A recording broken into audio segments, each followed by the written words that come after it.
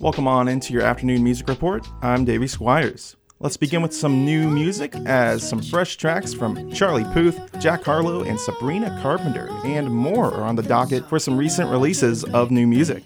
Charlie dropped his acoustic version of his latest hit, Light Switch, which is shaping up to be his biggest hit in several years. Jack Harlow released his first song since December of 2020, Nail Tech, which comes with a colorful video. Jack was just named a brand ambassador for New Balance as well.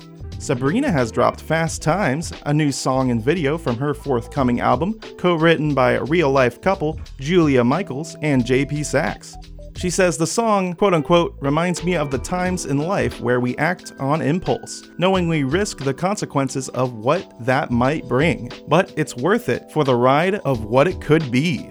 Oliver Tree also just released his new up-and-coming Cowboy Tears album on Friday, but he also dropped a new single, Swing and a Miss, which comes with a music video as well.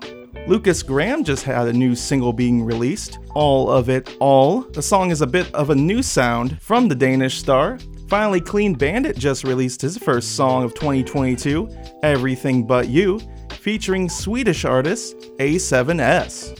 How about we finish today on a little bit of On This Day in Music? Back in 1970, the Jackson 5 made their TB debut on American Bandstand. Back in 1981, Prince appeared for the first time on Saturday Night Live. He performed Party Up.